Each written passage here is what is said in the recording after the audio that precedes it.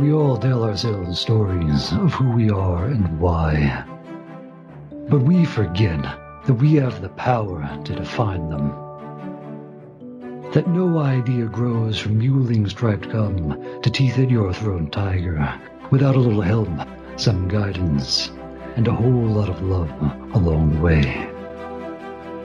I'm Jaren Surf, and this is Here Be Tigers.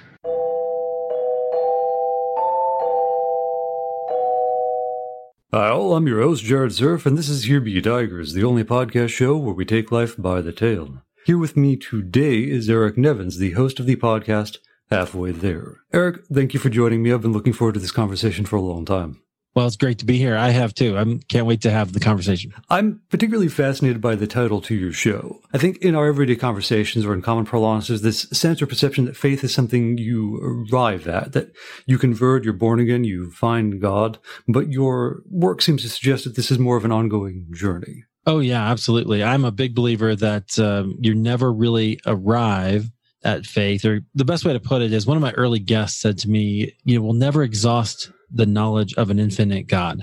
And I think that really sums up the journey, right? Where I like that. If God is infinite, then we're always going to be learning about him, even in eternity, and therefore also our relationship with him. So I think of the spiritual experience, particularly the Christian experience, as an ongoing one. That is so funny because I teach a storytelling workshop on the weekends, and one of the things that I've found about the creative process or being an artist of itself in any kind of fashion or form is that there's no true, I would say, end to it. There's always a thing you learn to discover that you unveil or find or become better at one day, and then the next day trip over thinking that you've improved upon.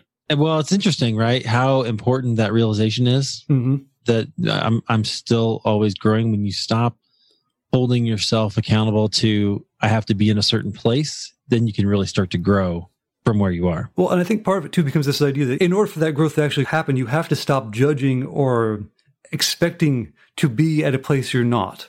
Exactly. That requires honesty though, doesn't it? Yes. It's so hard. It's so hard to be honest about where we actually are. When did that realization come to you? When did you realize or begin to understand that you were at most halfway there, or perhaps at the beginning of your journey? What was that first step like? Wow, that's such a great question. I think my journey is really a series of those moments where I realized, okay, I'm not really where I want to be. I think one of the periods in my life when that was kind of first present as a realization for me was right around, this would have been about 2001, 2002, somewhere in there. I'd been in seminary. I wanted to be a pastor. I was at this great seminary. I mean, the people who translate the Bible into most English translations are at this school. Or some of them anyway. It was great, except a bunch of other things in my life were happening. We're just falling apart, right? So without going into all the details, like my parents were getting divorced and my sister got married and then divorced. And then my relationship with my wife was we were having a hard time, and we've been married 5 years, and then we had our first baby. And then that was a whole new world of going, things like 9/11 happened in there. The places you had certainty were beginning to fall apart. Yeah, completely. And so I remember I ended up taking a break from school. And I remember in that season, it ended up being about 3 years and 2 kids, that I just was very aware that one, God didn't seem present. I remember praying that he wasn't, like, where are you? What's up with this? I don't get it. I had no concept that I would later learn about the dark night of the soul or the spiritual desert. But that's kind of when I first started to realize there must be more to this, or like, what am I? I thought I was pretty mature. I had all the knowledge, Bible, right? I knew anything I needed to know, but the experience of it was quite different. It's amazing that the knowledge is not the thing that provides you with wisdom. Well, it's like the classic Zen koan. The finger is not the moon. I can point you to where the moon is, but you don't need me to show you that. You can recognize it's sometimes helpful to have someone point it out to you, but you can't mistake one for the other. Right, exactly. So I know in our earlier conversations, you said you struggled with this initial idea or belief, particularly in the evangelical community, that faith or the means by which you arrive at it should follow this didactic model. There was a methodology and you just had to do it. And if you did it, you'd arrive there and you'd be done. Why do you think you struggled with that? What happens, and I'm not alone in this, is I found particularly in that dry season, I found that knowledge and the things that I was being offered just don't actually add up, right? They don't produce what I was looking for. Like, I remember one time, so I worked security at this firm, and it was the best job in the world. I took it so for granted. Now I look back and I go, I had refrigerators full of soda and juice, whatever I wanted to drink. And all the time I wanted to study and read books and talk to people about deep theological issues. It was the best job ever. And I had no idea. I remember just having all of that. Anyway, all that knowledge just didn't actually produce the kind of things that you learn about. So there's things like the peace that passes all understanding. You'll hear Christians talk about that sometimes. Mm-hmm. Where is that in the middle of struggle? I didn't certainly experience it. And so I was asking those kinds of questions. I'm not feeling this, so what am I doing wrong? Yeah, exactly. Right. I'm not sure, and it seemed to be the time, right, when that would be an appropriate thing for God to offer. I have a question. Can you please? It's the one you expect. You go to your teacher when you are confused, when you are uncertain, and they give you, if not the answer, then direction. Exactly. So what I found was that, and this has only been solidified for me as I started to create Halfway There, is I think what's happening in the evangelical world, and I just want to say this up front.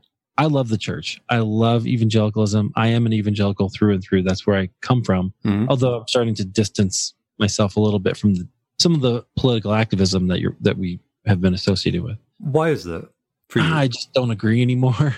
I think that's a whole nother topic we can come back to. But sure. What I found is I think what we've been offering people is really that knowledge piece, right? Giving people knowledge. And as long as you think that what spiritual maturity looks like, what the place that you're trying to get to is just a bunch of knowledge in your head about the Bible, about theology, about even tradition, then that's what you're going to offer people. I think a lot of people you're seeing right now, millennials are leaving the church in droves. All these, people are worrying about that. Well, I think it's because what they want instead is an experience of God. Mm-hmm. So I've become convinced there's really these stages of the journey. I put them in terms of your relationship to Jesus. So there's meeting Jesus, or learning Jesus, kind of learning his ways, which is where I think most churches are trying to get people. They want you to learn a bunch of stuff. But then there's finding yourself in Jesus and how that becomes very personal, and all your gifts and things that he has for you. How you actually relate. How you relate. Yeah, exactly. It becomes a lot more personal. Mm-hmm. And then there's, I think, learning to love like Jesus. I've had some people on my show who I think are just, I had a woman named Edith Leland last summer, 93 years old at the time. And she just oozes that sort of spirit of not even spirituality, but just, I would say, Christ-like love for everybody that she meets. Agape. Yeah, absolutely. Absolutely. She just is a embodiment of it. And that's the goal, not really, all of the head knowledge. You can write as many books as you want. I want to be that person. There's a classic phrase: if you meet the Buddha, kill him. And the idea is, if you meet the person or the thing proclaiming to be the representation of what is good and right, then they're probably not. If they're instead just living and being it, they might be closer then. Right. Exactly. And I think that's a difference. And I think our institutions, because, we're influenced by all the people who've come before us. I mean, 100 years ago, fundamentalist Christians just abandoned the university. And we have a result because of that, right? We have to live with academia the way it is because of the decisions that they made.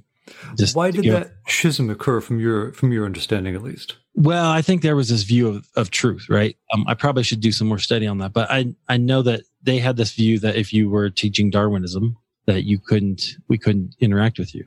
And that's silly. In other words, there are these two ways of explaining how the world came to be, and they could not coexist.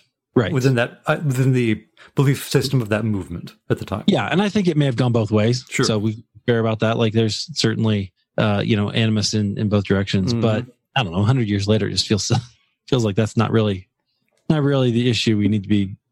Well, it also feels, I think, perhaps like a lost opportunity, because there might have been two people. I've met people who were scientists who are also deeply religious, but there may have been opportunities to find what bridges the gaps between those two that were lost as a result of people being on both sides unwilling to build that bridge.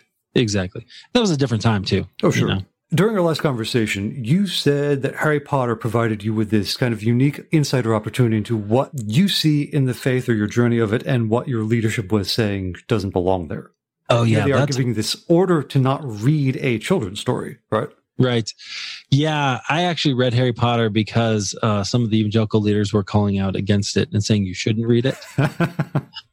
That's just the kind of person I am. So mildly iconoclastic. Yeah, totally. I was like, hey, no, I'm gonna find out. Let's read it. My wife and I read it together, and we ended up reading all 7 books together out loud. And by the end of the series, we were just, like I would order it as soon as the pre-order was available, right? Mm-hmm. And the day it came out, we'd have it done within the week, that kind of thing. But yeah, what I loved about it, what I thought was so short-sighted is I get that they were, scared about magic or something, but the reality is the whole story it ends up being this idea that self-sacrificial love overcomes evil, right? I mean, that's really the theme of Harry Potter, the whole story. And that seems to me to be a very biblical, Christ-like. I was about to say, it seems to be rather central thematic to your faith. Right. So, in the end, actually, if we'd just be patient with it. So this is what I think is fascinating. There's a reason why that story, a story with that kind of a theme, came from England, right? There's no American evangelical could write that story because I think we tend to be very, and God bless evangelicals, we tend to be very literal. We tend to be very unimaginative, and we have to have things spelled out in order to make sure that you get the point, which is not the point of art at all, as you no doubt know, right? Right. I think part of the conflict, at least to my understanding, is the idea that and I don't know the right terminology for this, so forgive me, because I'm coming from the Jewish and Episcopalian side. So yeah. I don't perhaps know the evangelical terms, but that's why you're here. If humans who are not inspired by or connected to God or to the divine in some way are performing what are effectively miracles, then that would, in a way, muddy people's perceptions as to what is the divine or what should or could be done from only the divine or going to, as opposed to what we can do on our own. So I guess there's that fear, at least from the surface, that people will be so enwrapped by the magic, by the, if not particularly in the more puritanical stretches of our country, the belief that this was definitely devil worship versus... Right. So I think, because there were multiple forms of complaint. It reminded me, honestly, of Satanic Verses when Salman Rushdie had the fatwa issued. And he came to speak at Ithaca shortly after that was ended, the fatwa. And he said, the thing that got me at the end of the day, I ran into people who hated me, who hated the book, who hated what the book was about. And I asked them had they read it. And they went, no. And he said, read it. Hate it for what you've read. Right. You don't like the ideas, respond to the ideas. Yeah. Right. Don't hate the person. You can hate the expression. You can challenge the, and I guess this is, let me ask you, when did you reach that point that you felt you could challenge what was written in the Bible, if not the actual text and the interpretations of it? Wow. Yeah. That actually has been something I've been wrestling with in the last, I would say 2 or 3 years, probably most, because I literally spent probably 15 years getting my theological education. So it took me 9 years to get a 3-year degree. It was a long story. But so that's a long time to get to be sort of indoctrinated. And so I spent my theology paper at the end, they have you do this big paper writing everything that you believe, and then you have to defend it orally with 2 professors. Mm-hmm. That experience though, even though I kind of codified everything that I was believing, there were some things that came out of it that eventually sprouted these other views. So one thing, I'll give you an example. I had to write about, revelation. How do we know God, right? Mm-hmm. How does God reveal himself to us? And I expected to write about the scripture. And then we have this debate about inerrancy or infallibility and all these things. And so I was going to have to take positions on that. And I did. But what I discovered was that actually there are other ways that we know who God is. And so in Christian theology, the first way that we know who God is Jesus. Mm-hmm. Jesus is what God is like. And then there's the scriptures, and then there's these sort of miraculous events, we could say, or personal interactions with God. So you can think of Moses at the burning bush or Paul in the bright light in the sky. Those are stories we grew up with. Yeah, those are dramatic examples. But here's what I found doing my podcast. Very early on, I started having people tell me stories about when God spoke to them.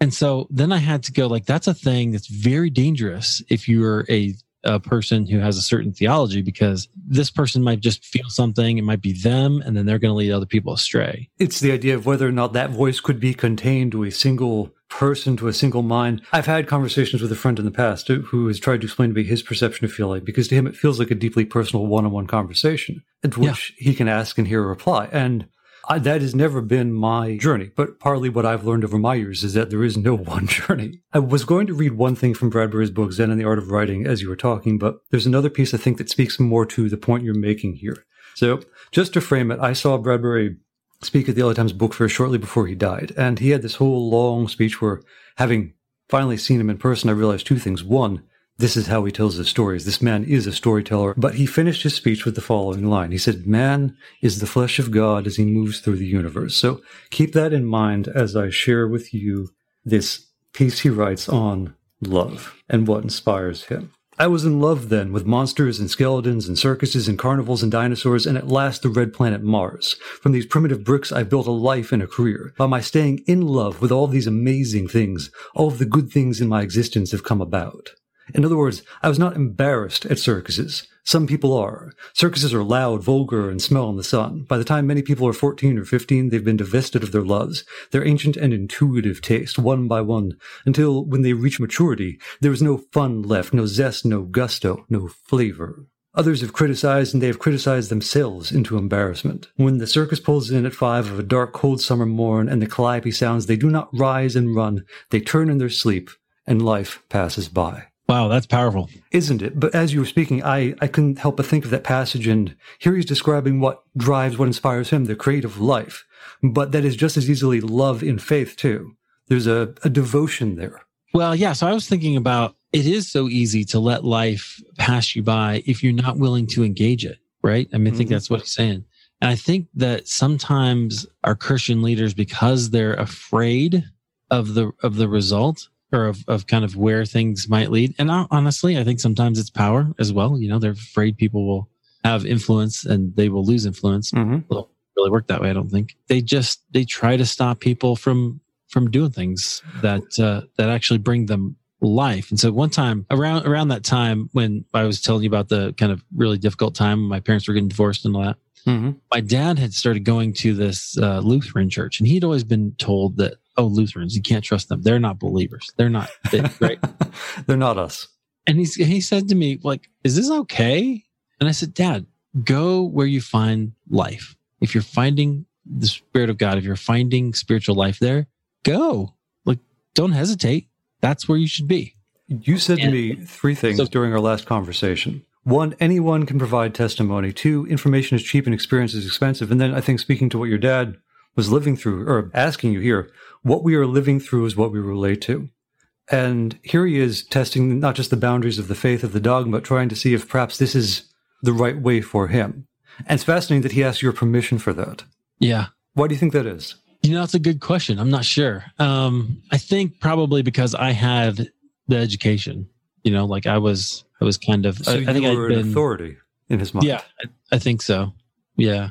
I'll have to ask him. He's actually upstairs. I'll ask him later on today. I'll let you know. No, I would love to hear that, because I think there's this faith, particularly from my understanding of the evangelical, is so bound into witnessing a testimony. And it feels like there should be such a democratizing element to that anyone can experience this understanding or revelation or feeling of being with God. And yet there's so much work put into saying whether that was accurate or true or right. Right. Yeah, you know what fascinates me about that is, and let's just think about the Reformation, the Protestant Reformation in the 1500s, right? The whole revolution there was about whether or not you could have access to the scriptures, right? I mean, whether you could read for yourself. Yeah, right. Could you read it for yourself? So Wycliffe and all these other people who translated, and I guess Luther did too, translated scripture into the language of the people, so that no longer was it just if you had to learn Latin in order to be able to read scriptures. It was like everybody could read it. Well, that really is about power, right? Because knowledge is power in that context. Interesting. I wonder how much of that is true today, like with experience. So you can only experience the things that some people say you can experience. And if you experience other things, then you have to be sort of shunned aside. I think perhaps part of it, and perhaps part of what your dad was asking here and going to you for, is that he might have intuited that he needed this, but he did not know, because he did not have the context or the understanding for what exactly this journey would be like. He didn't have the words to describe what he wanted to do. He could feel it, but didn't quite have the words to say, this is what I'm trying or aiming for. My screenwriting teacher, Sid Field, he loved to say, confusion is the first step toward clarity. And then you have to, so here we are again in a creative writing class, but here he's more or less asking us to take a leap of faith, that you must reach a point where you do not know what is going on and believe that to be part of the journey itself, or accept that it is, in order to get wherever it is you're going next. It goes back to that being honest about where you are, right? Like, let's start here. And it's okay if we're confused, because we have to keep going in order to get the clarity. There reaches a point where the folks who study, the folks who research, are seen as the authorities because they spend so much time intellectualizing and talking about giving words, putting a map to the territory. And there reaches a point where folks then receive the transcription, the translation, the map, and perceive only that, or can only perceive through that. When I was traveling in Australia, and we may have spoken about this before, but there was a young fellow, devout, and he was explaining why he would climb Ayers Rock or Uluru, while our guide was more or less asking, not begging, but asking us to not.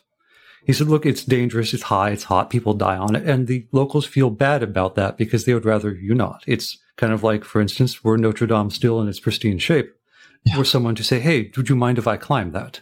He said, that is the degree of invasiveness that you are. With that in mind, I'm not asking that you believe their beliefs, just that you accept they have their beliefs and that you respect that. But that said, legally, you can still climb it if you want. Just please keep that in mind. So I chose not to, and instead I walked around, and it was the strangest thing. I don't honestly consider myself that much of a person devoted to faith, but here I am walking around this gigantic monolith, which you only see a portion. So if we're talking analogies, there's only, if you want to see a representation of God on earth, here you go. There is just the little piece that you see and so much more beneath that you cannot even comprehend fully. Here I am walking around. It changes colors as the water touches it because of the mineral composition. But beyond that, I am waiting as I walk around this monolith for it to just at any moment stand up or rise and go where else it wants to. It felt so alive. So on the ride back, then we have this conversation, this young fellow and I, and he explains to me that he had learned everything he knew about his faith from his priest. But he had also said in that conversation that no one could truly know the mind of God. And I looked at him and I said, well, I'm confused then, perhaps, and maybe you can clarify this for me. If no one can truly know the mind of God, but your priest claims to, who's right? See, that's interesting. And that goes back to Revelation, I think, right? So you have to decide what is God and how does God reveal himself to us? Mm-hmm. So, there is a question. I think tradition is an important element of that, but it needs to be questioned. And so that's where I think sometimes our leaders, not to criticize all leaders, there's a lot of people who really love people, but sometimes they get too wrapped up in this idea that they speak for God. And the reality is, I think that in the New Testament, it's pretty clear that the Holy Spirit speaks for God. And learning to listen to him is probably one of our chief responsibilities as a Christian. So in a sense, learning to recognize when that voice is present. Yeah, absolutely. And here's the thing. If you would have asked me 20 years ago that question, or if I would have heard myself saying what I just said, I would be astounded, right? I don't know what to do with that, right? Mm-hmm. How would I know how to listen to the Holy Spirit? But that's kind of been the journey I'm on. I'm trying to learn how to do it, and it's sparse and it's fits and starts. So have you, in your own experience, heard it? What has led you to the point where you feel that you could or that you can? Yeah, I have. So I have a couple stories where I'm certain that God has spoken to me. Okay. And I'm learning to hear his voice a little bit more. It's just in the back of my mind. It's quieter and not as loud as some of the others that I've had. Oh, you want to hear a story about the first time that this happened? Oh, absolutely. So when I was in seminary, I preached my first sermon, and it was on James 4, which James is a hard book to preach anyway. I don't know why they subject us to that, but that's what it was. So I was preaching James 4, and it did not go well. I had my dad there because he wanted to see me preach, and I wanted him to do. I thought it'd be kind of fun, and then I just didn't know what to do. It was his first one. It was kind of tough, and so I was so overcome with just kind of shame and feeling like, oh, I can't believe it didn't go. I was really embarrassed.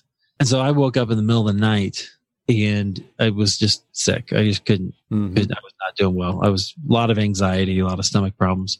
So I get up and I'm in the restroom and I'm praying and I'm going, God, what am I supposed to do? How am I supposed to be a pastor if I can't preach? Like, how is this supposed to work? I don't understand. And I was really questioning about that. What do I do if I can't?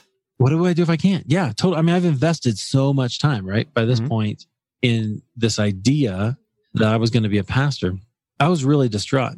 And so all of a sudden I heard this voice, and it was not within me. It was inside. It wasn't external. It wasn't like an audible voice, but it was inside, but it was not me. The voice said, "You weren't very good at customer service at first either." Yeah, here you are thinking for divine insight inspiration. Like, well, yeah, you kind of sucked at that too at first. Right. Yeah. And I did exactly what you just did. I laughed, and I realized because God was right. So at that time I was working in a bank and I was taking phone calls. I would work 10-hour shifts, and I could do at least 100 or 110 calls in a shift, and I could help people. And I knew exactly. Sometimes I would play like, how many words does it take to come out of their mouth before I know what they name this tune only with customer service, because you can pretty much tell what people needed pretty quickly. And I was really good at it, and I knew how to help them or where to get them or whatever. So you learned to listen. I did. Yeah, exactly. So I laughed, and I spent a good while laughing, I think, with God, hopefully. So that was a moment when I went, oh, okay. All right. I just need to keep going. It's almost like the lesson there is stop taking yourself so seriously, or stop trying to focus on yourself. Stop thinking just about you. Exactly. It's funny how quickly humor will cut through that, I find. Yeah, totally. And so ever since then, I have found one of the ways I know that God is speaking to me is if it's funny. kind of a some sense of humor to it. Not always, but sometimes that's the way he'll talk to me. I forget the origins of the phrase, or perhaps even the phrasing itself, but it goes to the effect that sarcasm is anger through words that make people laugh. Wisdom is humor personified. Right. Nice. There's a truth in both ends of it, but it's a matter of who it's being directed toward or where it's coming from. And in the latter, the wisdom is, I don't have to carry this with me. I can put it down or put it aside, because that's not all that there is to me. It's fascinating. So you start in customer service, and do you think there's any true surprise that what you do now is sit down and talk with people about their stories, hear their witnesses, hear what they've witnessed, their testimonies, and perhaps sometimes help them laugh at the things that they've lived through in their life? Yeah, in retrospect, no. At the time, it was pretty hard, but it is one of the graces that I found going, okay, I did spend like 10 years on the phones, learning how to listen, learning how to ask a question, being able to type while I'm listening, trying to find something. And I do that when I'm often during my shows, because I'll look up a verse or look up something, and I wouldn't have that skill if it weren't for that period of time. And so, yeah, I can see actually feels like redemption in that a little bit. Here is the other Bradbury piece that I think fits with our earlier conversation as well, and will probably be a beautifully simple transition into talking about your podcast. But I've heard farmers tell about the very first wheat crop on their first farm after moving from another state. And if it wasn't Robert Frost talking, it was his cousin, 5 times removed. I've heard locomotive engineers talk about America in the tones of Thomas Wolfe, who rode our country with his style as they ride in their steel. I've heard mothers tell of the long night with their firstborn, when they were afraid that they and their baby might die. And I have heard my grandmother speak of her first ball when she was 17, and they were all, when their souls grew warm, poets. And it sounds like to me what you do on the show is perhaps warm them up a little. Yeah, I hope so. I think it's interesting. The best compliment that I can get during an interview, there's 2. One is, that's a great question. I love that. About it. And the second one is, wow, I had never made that connection. You're listening to a story, or, when it's obvious to me as the interviewer, the themes that are coming out of their story that they're telling, and then I can bring that out and share it with the audience and share it sometimes with them, and they go, oh yeah. No, I think to your point, that's the value of having someone else to listen, because it is so easy sometimes. It's funny. We just, in the last interview I did earlier this week, talk about Foster Wallace's This Is Water. It's so easy to live in the world you're in, and to not perceive it truly or at all. And then finally sit down and talk with someone else, and them to go, oh, here is what I see of your life. Does that feel or seem true to you? If nothing else, it's the thing I hope for the guest, that we take away from the audience takes away, a guest takes away each time, because I feel like there's an opportunity to grow, if that makes sense.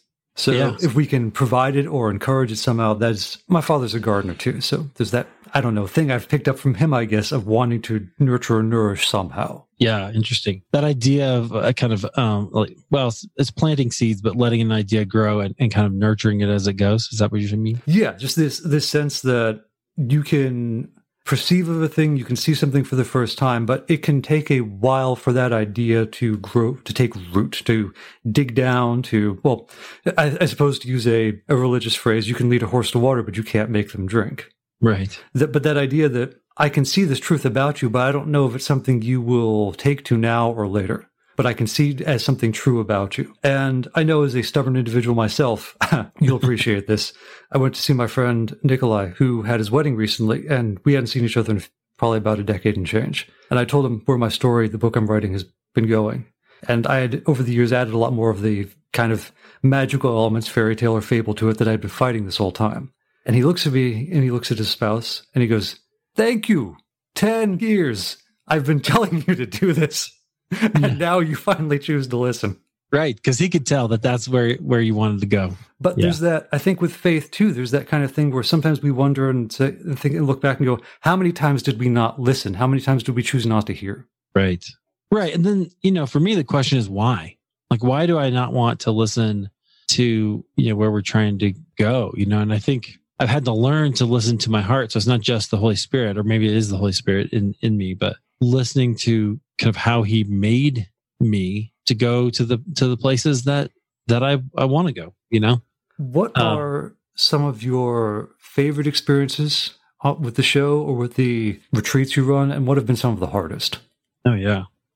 So my favorite experiences, first of all, I just love meeting all the people and hearing the stories. I consider that an incredible honor. I told you about Edith Leland, who's the 3-year-old lady, people like that. I love the chance to see. So I give you the kind of 4 stages of the journey that I think I get to see every single one of those stages. And every single person has something to add, something that I can learn from, the audience can learn from, regardless of where they are. And so I think that's really fascinating. That's kind of changed the way that I think about people. Because early on, I was really wanting people who are sort of in the later stages, right? Because that's, I think, a tremendous need. But as I've encountered people, I've learned that, oh no, we're going to learn something here regardless. Was there that sense of perception that at least those folks would be able to look back and put some words or sense to it? Totally. Yeah, I'm sure. And it's interesting. It's an interesting little snapshot, right? Of where they're turning, where they are now. And I haven't had anybody come back later, a couple of years later, and tell me, hey, give me any observations on where they were at that time. But maybe that'll happen. That'd be cool. What have you learned from the people you've been helping, who've been trying to teach? Oh, yeah. So one thing I've learned is that God speaks to us. That was a huge one early on. As I started to go, it's not just 1 or 2 stories. It's a lot of stories. Mm-hmm. And so I had to take that a lot more seriously. I've learned that the journey, it doesn't really matter where you are on the journey. As long as you're on it, you have to, like we said, be honest about where you are, and then do whatever it takes to feed yourself in that season. So, if you're in that learning Jesus stage, that's great. Dig into theology, dig into the scriptures, and learn them as best you can. It's a great foundation. But when I talk more about experiences, or I talk about, finding yourself in Christ, and you think I'm being fuzzy wuzzy, right? Mm-hmm. Don't denigrate that, because actually it's a later stage in the journey that you don't know about yet. So I have a lot more compassion for those people who particularly the ones that think they already know everything they need to know. That makes me crazy. It always kind of made me crazy, because I was never one of those people, but I tried sometimes to be that way. I'm partly laughing at myself when I was, I think, 16.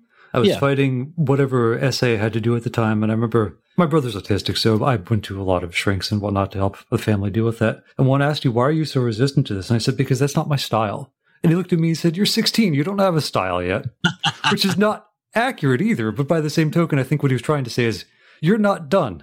Right. Don't say that you are. Exactly.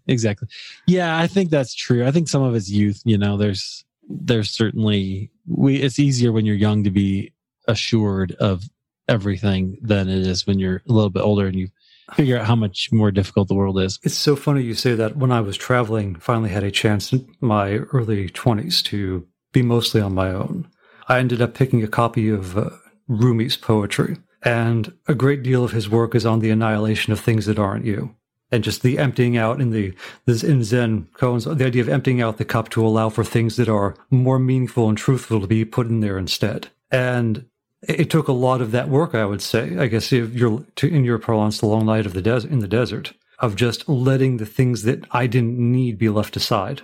Or didn't want anymore or grew out of. And I guess that's why the idea of the seed works, because you start off as this one shape, but you cast aside so much of it to retain what is fundamental or there throughout the entire time. And it's not a matter of, I don't know, let me ask you, since you're in the evangelical community, when you hear the phrase born again, what does that mean to you? Wow, that's such a great question. I know that was sort of the preferred phrase maybe 40 years ago or so. Mm-hmm. I think what it means is this idea that Jesus will give us new life. So resurrection is a huge point of faith, right? So not only that he was risen from the dead and that gives us hope, not just beyond this life, right? But also for what God's doing in the world. I think it's interesting. I think sometimes one thing that's happened in the evangelical world in the last, I don't know, maybe I can't put a good time frame on it. Let's say 50 to 75 years is the emphasis on that word. The word was chosen because they were trying to communicate something about eternal destiny, right? So about what happens when you die. And so then the message of the gospel became something very sort of turn or burn, right? Like either you're going to go to hell or you're going to go to heaven. Binary, yeah. Binary, yes, that's a good word. That I think is what, like, so when I hear born again, I kind of think of, there's all that wrapped up into it. But I really think that what it means is Jesus is giving us new life. You know, there's a passage that I go back to a lot in Revelation 21, where Jesus says, and this is a vision, admittedly, and in that scene, obviously it's a vision of John, and it's apocalyptic literature, so we have to take that all into account. But Jesus says to him, "Behold, I am making all things new." Right? This idea that the invitation of being born again is that he can make your life new as well. And I think everybody, whether we want to admit it or not, we have this sense that there are some things I would like to be new about who I am. And if nothing else, we can say the world needs to be new. I mean, I live in, I haven't shared this with you, Jared, but so I live in Colorado. That school shooting that happened this week, that's our school. My kids go there. I had 3 kids in that school. Now, we were very fortunate to have early confirmation that all the kids were okay. But my oldest son was not far from where some of that action went down. And that's horrifying, right? It's just absolutely horrifying. So I don't think you can see those kinds of things and go, the world doesn't need to be changed. Born again, I mean, my prayer for these shooters, and it's really rare for them to end up alive, right?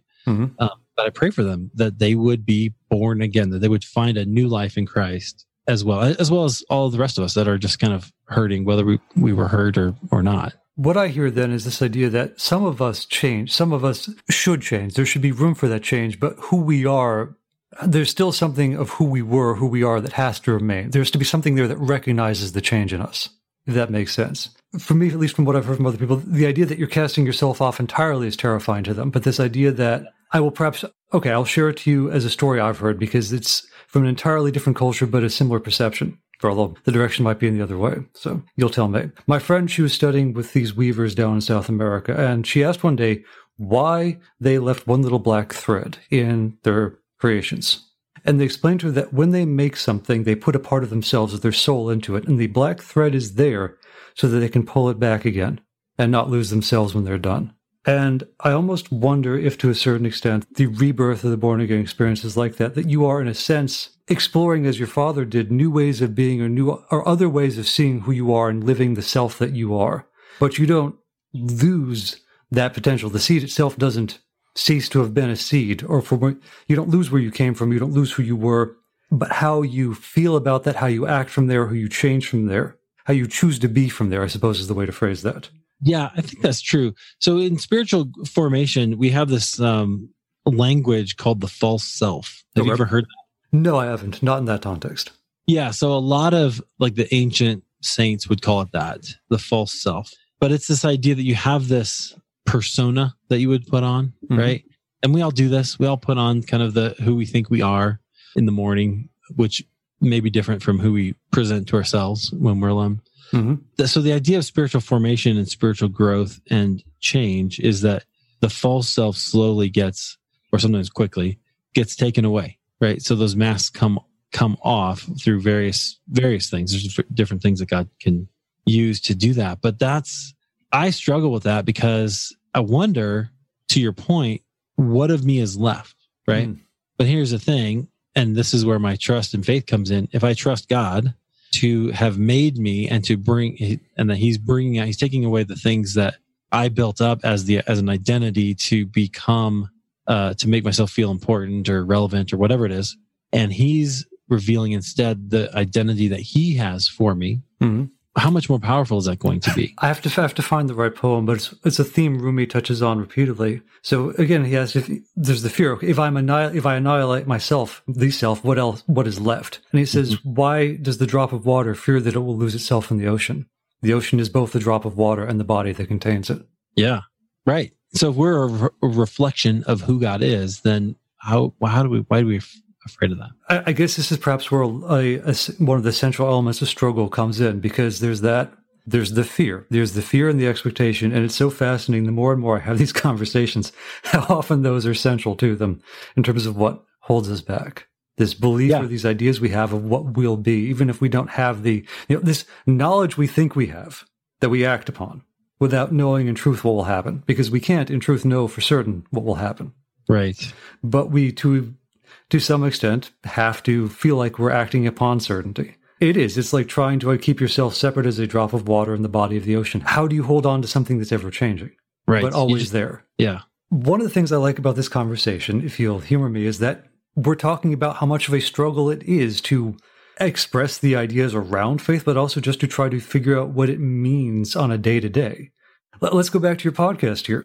Are there any commonalities that emerge in your conversations? Are there any kind of thematics or conversations you find yourself having again? Or is each time you sit down with someone almost entirely new? That's a great question. I think there are always things that are similar, and there are always things that are different. So, very often, particularly lately, I've had people who just grew up in the church. And so their story is often very different. They will... or they're similar, but they're different than they're not dramatic ones, is what I mean. Mm-hmm. So, I've had several people just this week tell me, I never knew a time when I didn't have faith. They grew up either as pastors' kids or just in the church, always going. And so they just didn't know, like that just is part of who they are and always has been. But then I've also talked to people who, like I talked to one guy, and I just love his story. He was a bank robber. He was one of the biggest bank robbers in the history of the United States, actually. And then, at least at that time, and then he was a bouncer at a biker bar after he got out of jail. And this guy, Bible student, shared the gospel with him, and he said, "John, what do you want to do?" And John said, "I want to go home and do cocaine and read the Bible." And his friend said, "That is just fine." Oh, I'm so sorry.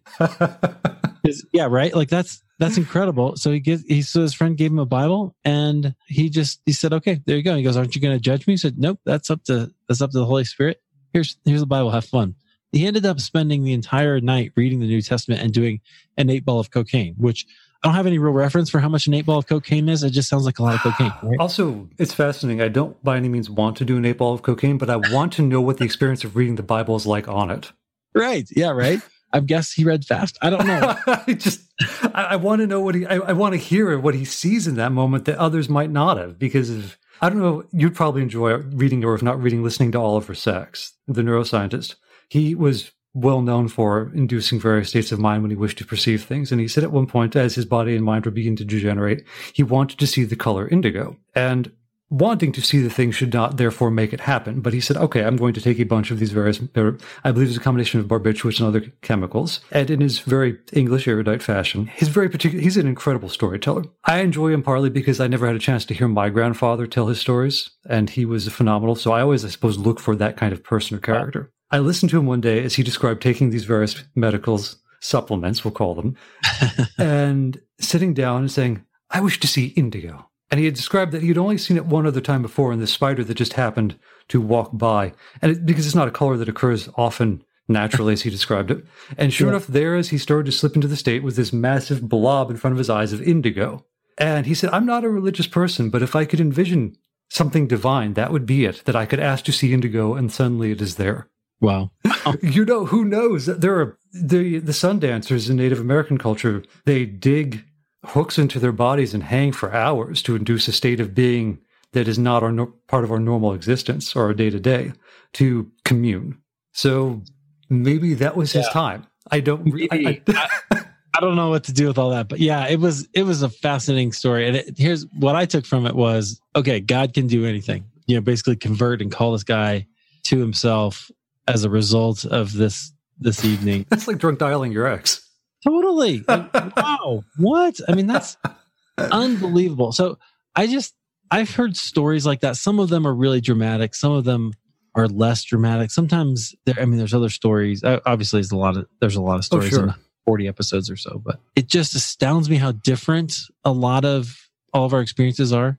And I love sharing that because I think we don't get that on a typical Sunday morning, but also how alike they are, because they're all, even though God is able to speak to each individual in the way that they need, he is still the same. And so he is still, there's a thread of him and his love and his care for people that comes out over and over and over again. Now, you deliberately chose to have your show on a Sunday morning. Well, it comes out on Monday. Okay.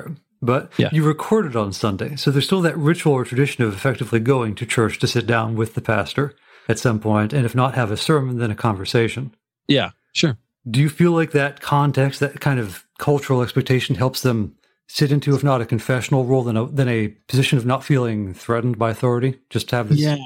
You know what's interesting? So I don't know if it's like that or not. It might feel that way. I guess I should ask some people, but I think what I have noticed is a lot of people I interview are people who would never be given the platform on a Sunday morning, and they would never have the chance to get up. And some of them would never want to. They would never want to get up and tell their story, but they're willing to sit down with me and tell me the story around a table, or nowadays I do it mostly on the internet. Mm-hmm. And we'll talk like this, and we'll just have that discussion and go back and forth. And then I can put them in front of thousands of people, right? Which if there was a crowd of thousands of people, they'd be terrified. And so would I. That's just how that goes. We started a tradition quite a few years ago now, I guess, at our temple, 4 times a year yard site, the ceremony of remembrance for those who've passed. And there's a great deal of ritual. A lot of it is just to make sure people come to feel and have a place to grieve and be comforted by others there. But the tradition we started in the past few years involves having people come up and, I suppose, share their testimony, their witness, their experience of someone who has passed. And it's fascinating because you would think initially these would largely be loving testimonies, and they're not always. There are family members of those who have taken their own lives, or of those who were violent or bitter or angry or confused. But I find it incredibly powerful because it gives depth and texture and reality to loss. And it feels like your show in that same way gives people a sense that there is more to the journey or the struggle toward faith. Or I don't want to use toward faith because it's not a destination, is it?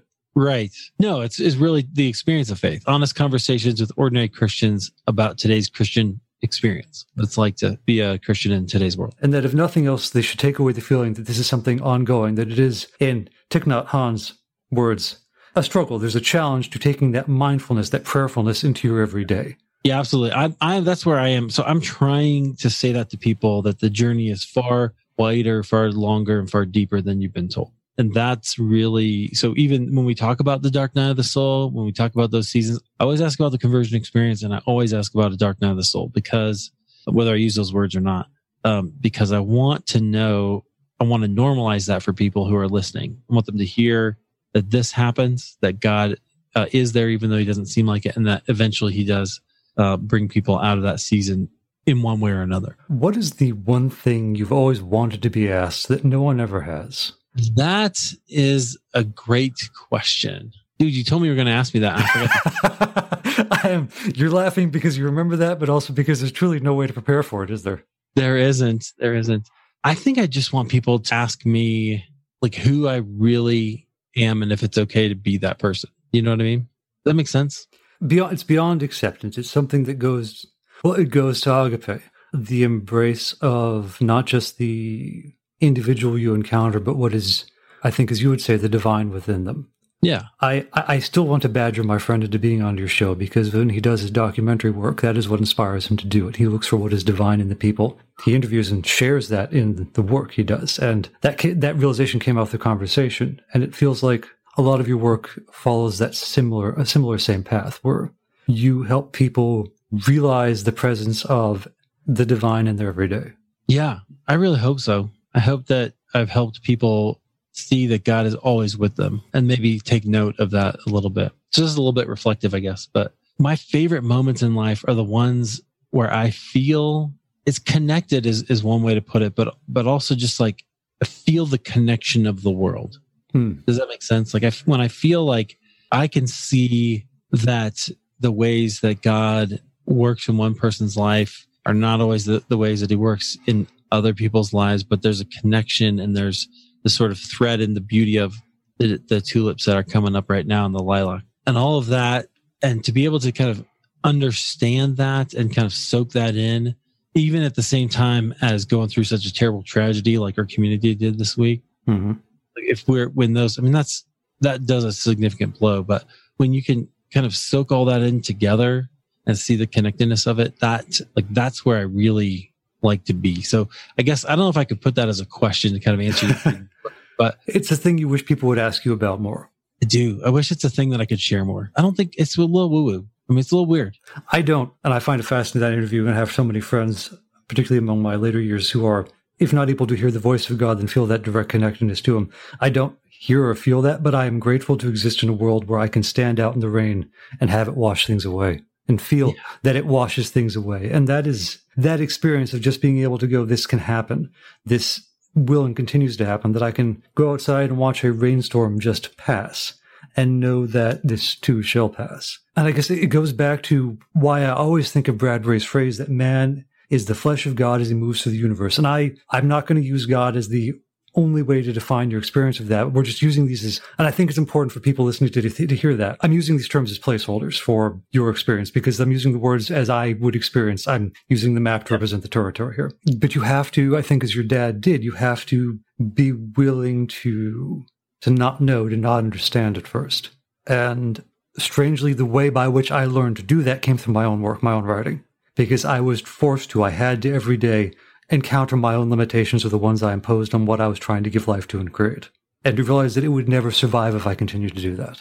Yeah, absolutely. And that's how you're made, right? You write it. Yeah. I remember my coach asked me one day, she said, well, why this story? Why do you have to tell this story? It's funny because helping people tell their stories, it's always this thing I ask them, but it's not something I usually want to ask myself. And I said, it's strange. There's so much awful that happens in the story. It's not because I want the awful to happen. It just happens because of who they are and what they want and how they go about getting it.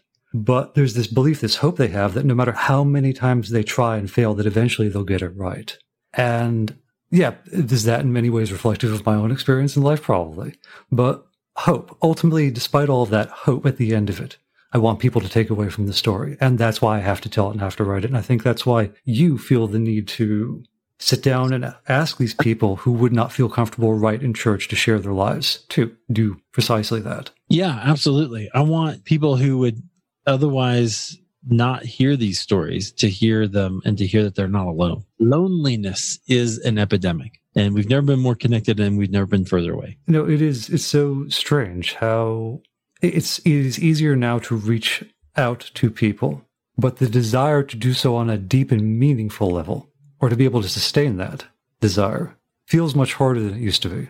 Yeah, it does. Let's be honest. Back in the day, you didn't have that many friends, right? True. Like you had a few friends, and now you've got 1,000 Facebook friends. But they're not really friends. A lot of them are acquaintances. Well, and that's, I guess, partly where the words themselves fail us. We use the language we have grown up with to define what doesn't have the right to apply to these things that we haven't truly had before. We're outside of the language and the knowledge and the insights we have. The knowledge isn't providing us with the means to navigate. And in some ways it can't. We have to find the wisdom to guide us. Right. And I guess I was going to ask you earlier, for the folks who came to you who were growing up in the faith, never felt quite this idea or sense of struggle, why were they coming to you at the point that they did? You mean like for the interview, or what do you mean? Well, for the interview, to speak with you, for any sort of sense of, were they coming to you for guidance? Were they just coming to you to share their journey? What was I guess to put it in the narrative terms, why now? Yeah. Well, so I don't know. I guess most people, like particularly that I've interviewed, have been there because they had something to talk about, right? And they wanted to share their story. I think there's this inherent piece to being a human being that we know that our story needs to be shared. And there's something about sharing it that gives it meaning. I don't know. You're way smarter on the stuff than I am. I will tell you what I've told people that I work with professionally. It's not that I know better, I know differently. Yeah. Well, why do you think that is? I look and I wonder why now. And I know from my own experience, this isn't just issues of faith, as in religious faith, but people who have gone through a significant portion of their life without struggle, when that time finally arrives that they do, they drown because they've reached that point where the knowledge they have has not yet become the wisdom to provide them with the means to navigate and to survive. Right. They may even recognize that they have the means, but the knowledge of how to use them comes from trying and failing and trying again. Right. And being okay with that, which is a little bit dicey on a faith perspective, right? Right. Particularly if you're looking at a situation where within your belief system, there is an end destination that changes depending on how well you, in your mind, adhere to that. Right. Yeah. That can be really, really hard. I think that's where authenticity is really important, and it's tough. I mean, in a lot of evangelical churches, it's easy to show up, put on your smiley face, and then go to a service and leave, right? So I guess let's focus the conversation here as we move toward the end. How do you help these people? How do you help the people you work with through this idea of doubt as part of the journey? And because it seems to me like there's this fear that if they engage or embrace in the doubt, they will lose what they have and not be able to find it again. Right. Okay, so I tried to do that by having people on the show who have gone through doubt. Mm-hmm. So I recently interviewed a guy named Seth Price. He has a podcast called "Can I Say This at Church?" That's a great title. It is, and that was he tells the story of how he came up with that. It was just kind of a thing, the question he asked, and he was like, "I don't actually know if I can."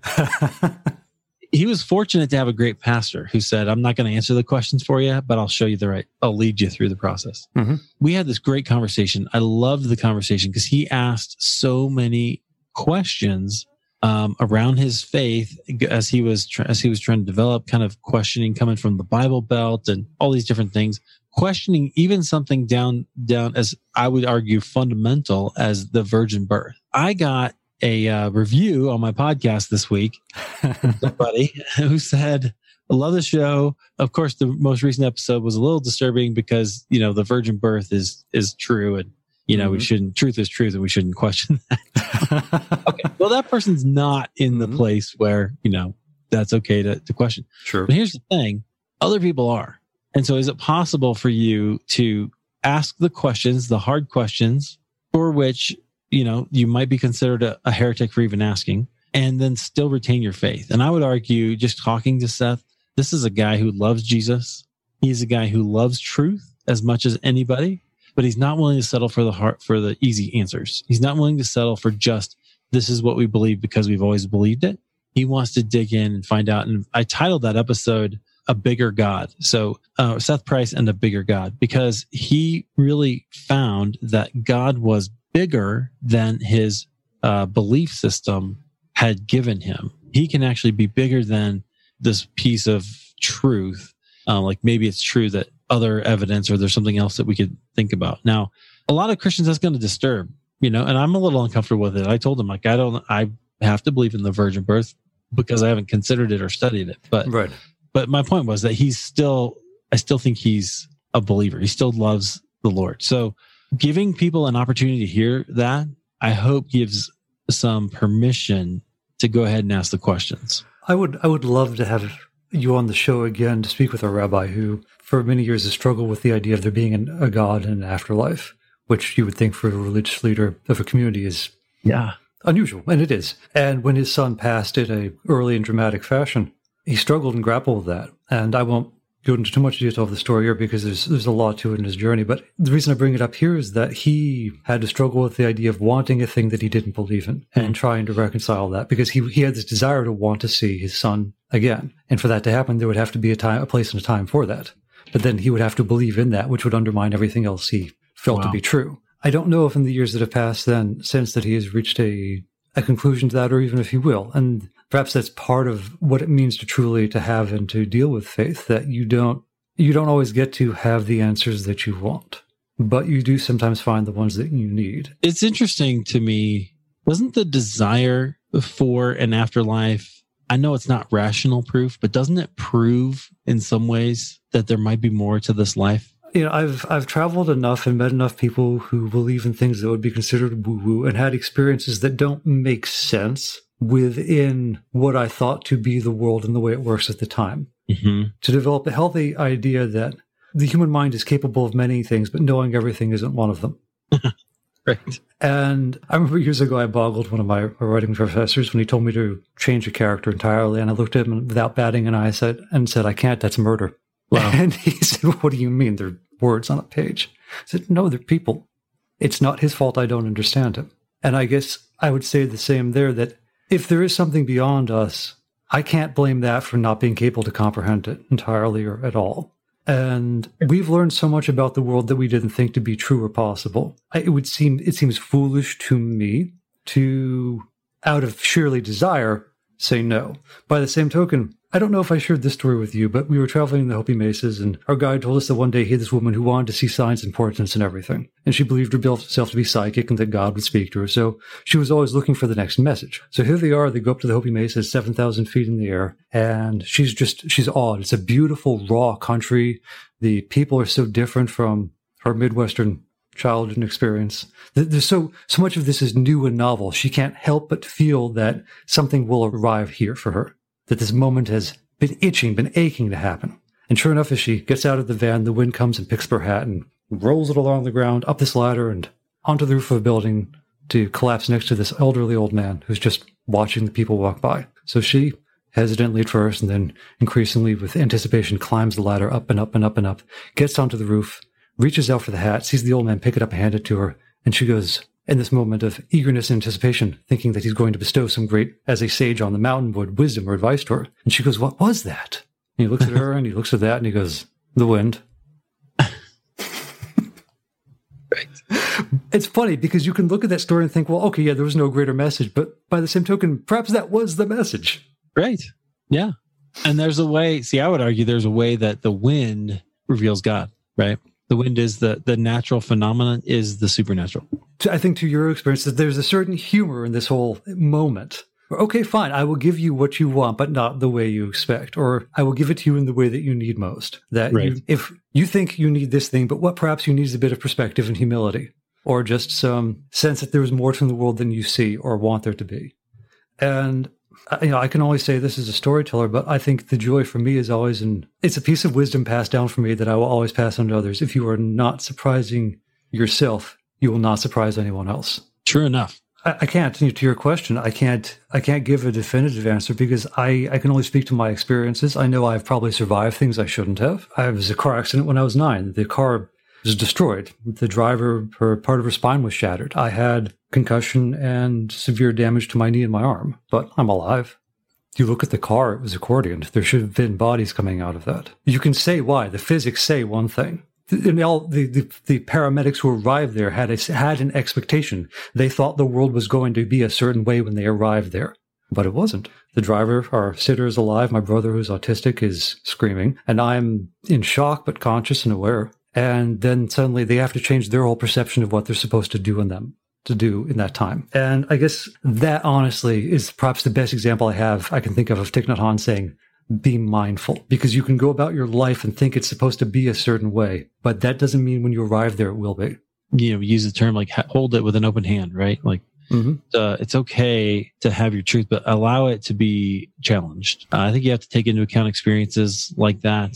Take into account objectivity as much as you can, or I would say the scriptures, but hold everything loosely so that you can still learn. I know this might be difficult to talk about as we end, but when your son came home that day, what did you say to him? Yeah. So we have 3 kids who were at that school. So It was interesting because we had to wait for a long time. And then we were able to eventually let into a room where we could reunite with our kids. There was a lot of hugs. We've tried to talk a little bit about it as they want to. We've gotten together with friends. My wife's a little more in touch with them on an emotional level. So she's had more conversations than I have, but just ask them if they're afraid, ask them if they're, what they're worried about.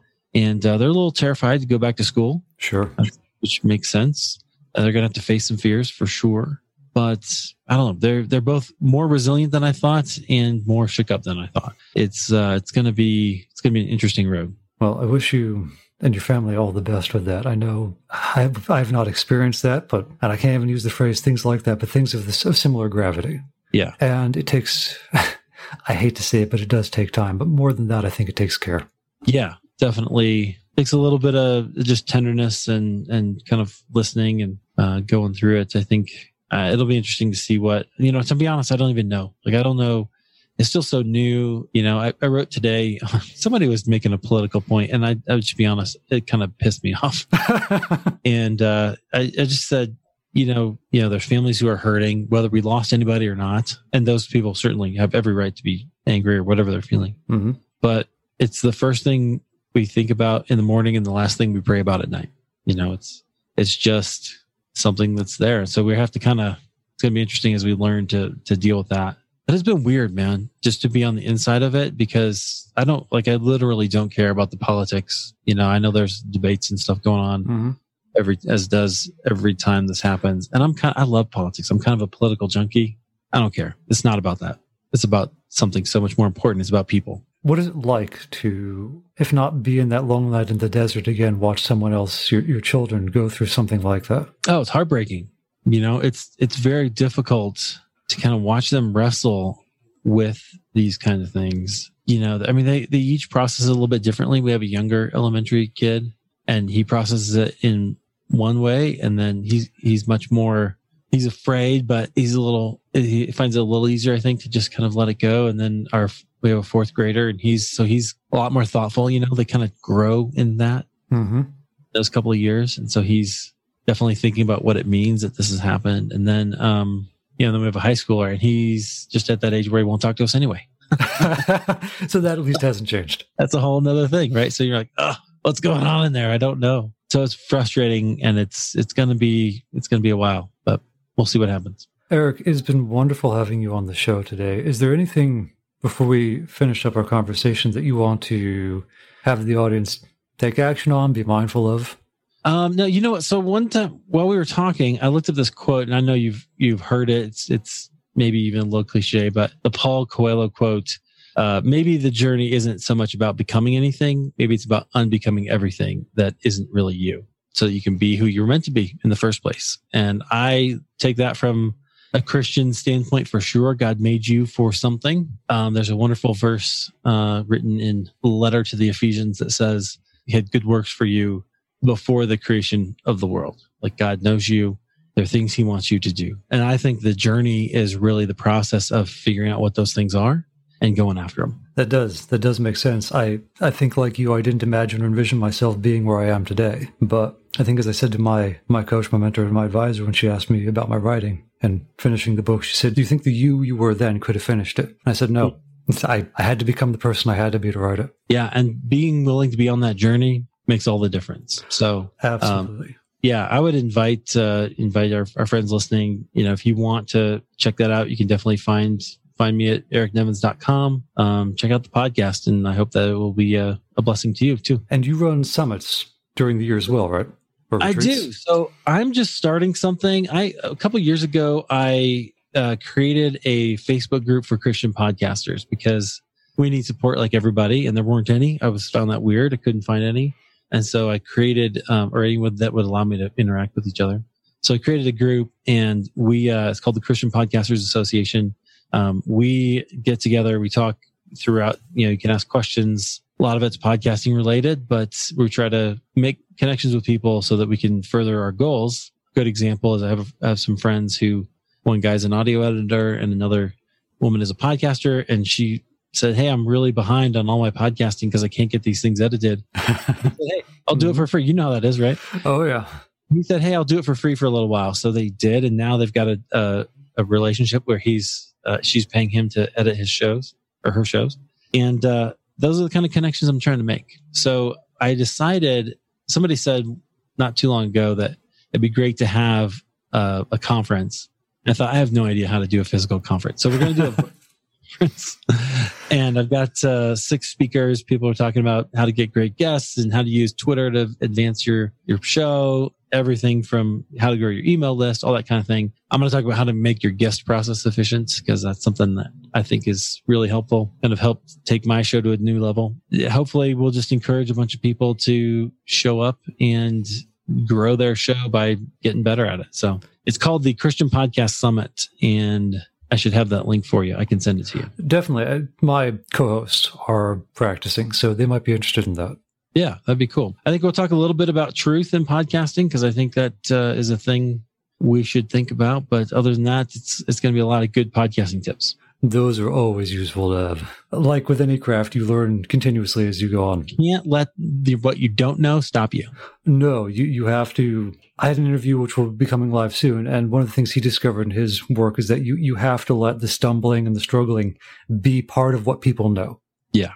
They have to see that the craft of making, the work of making a thing, or in your case, the work of making you, is just that, it's work. And it takes time, and it's okay. Think back to that scene of Good Will Hunting. It's okay, it's okay, it's okay. You have to almost make it a mantra.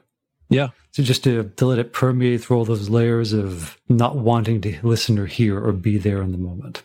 Eric, again, it was a wonderful conversation today. I'm so glad we were able to talk again.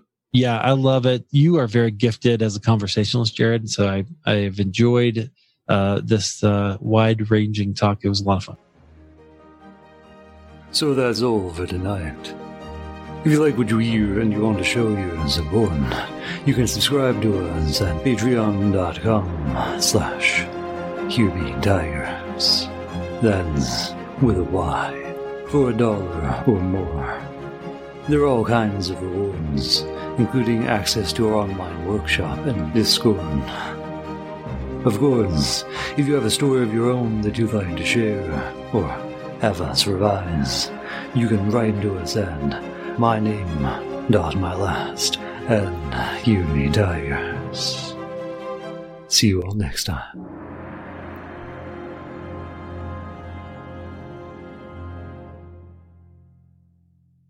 This podcast is a part of the C-Suite Radio Network. For more top business podcasts, visit c-suiteradio.com.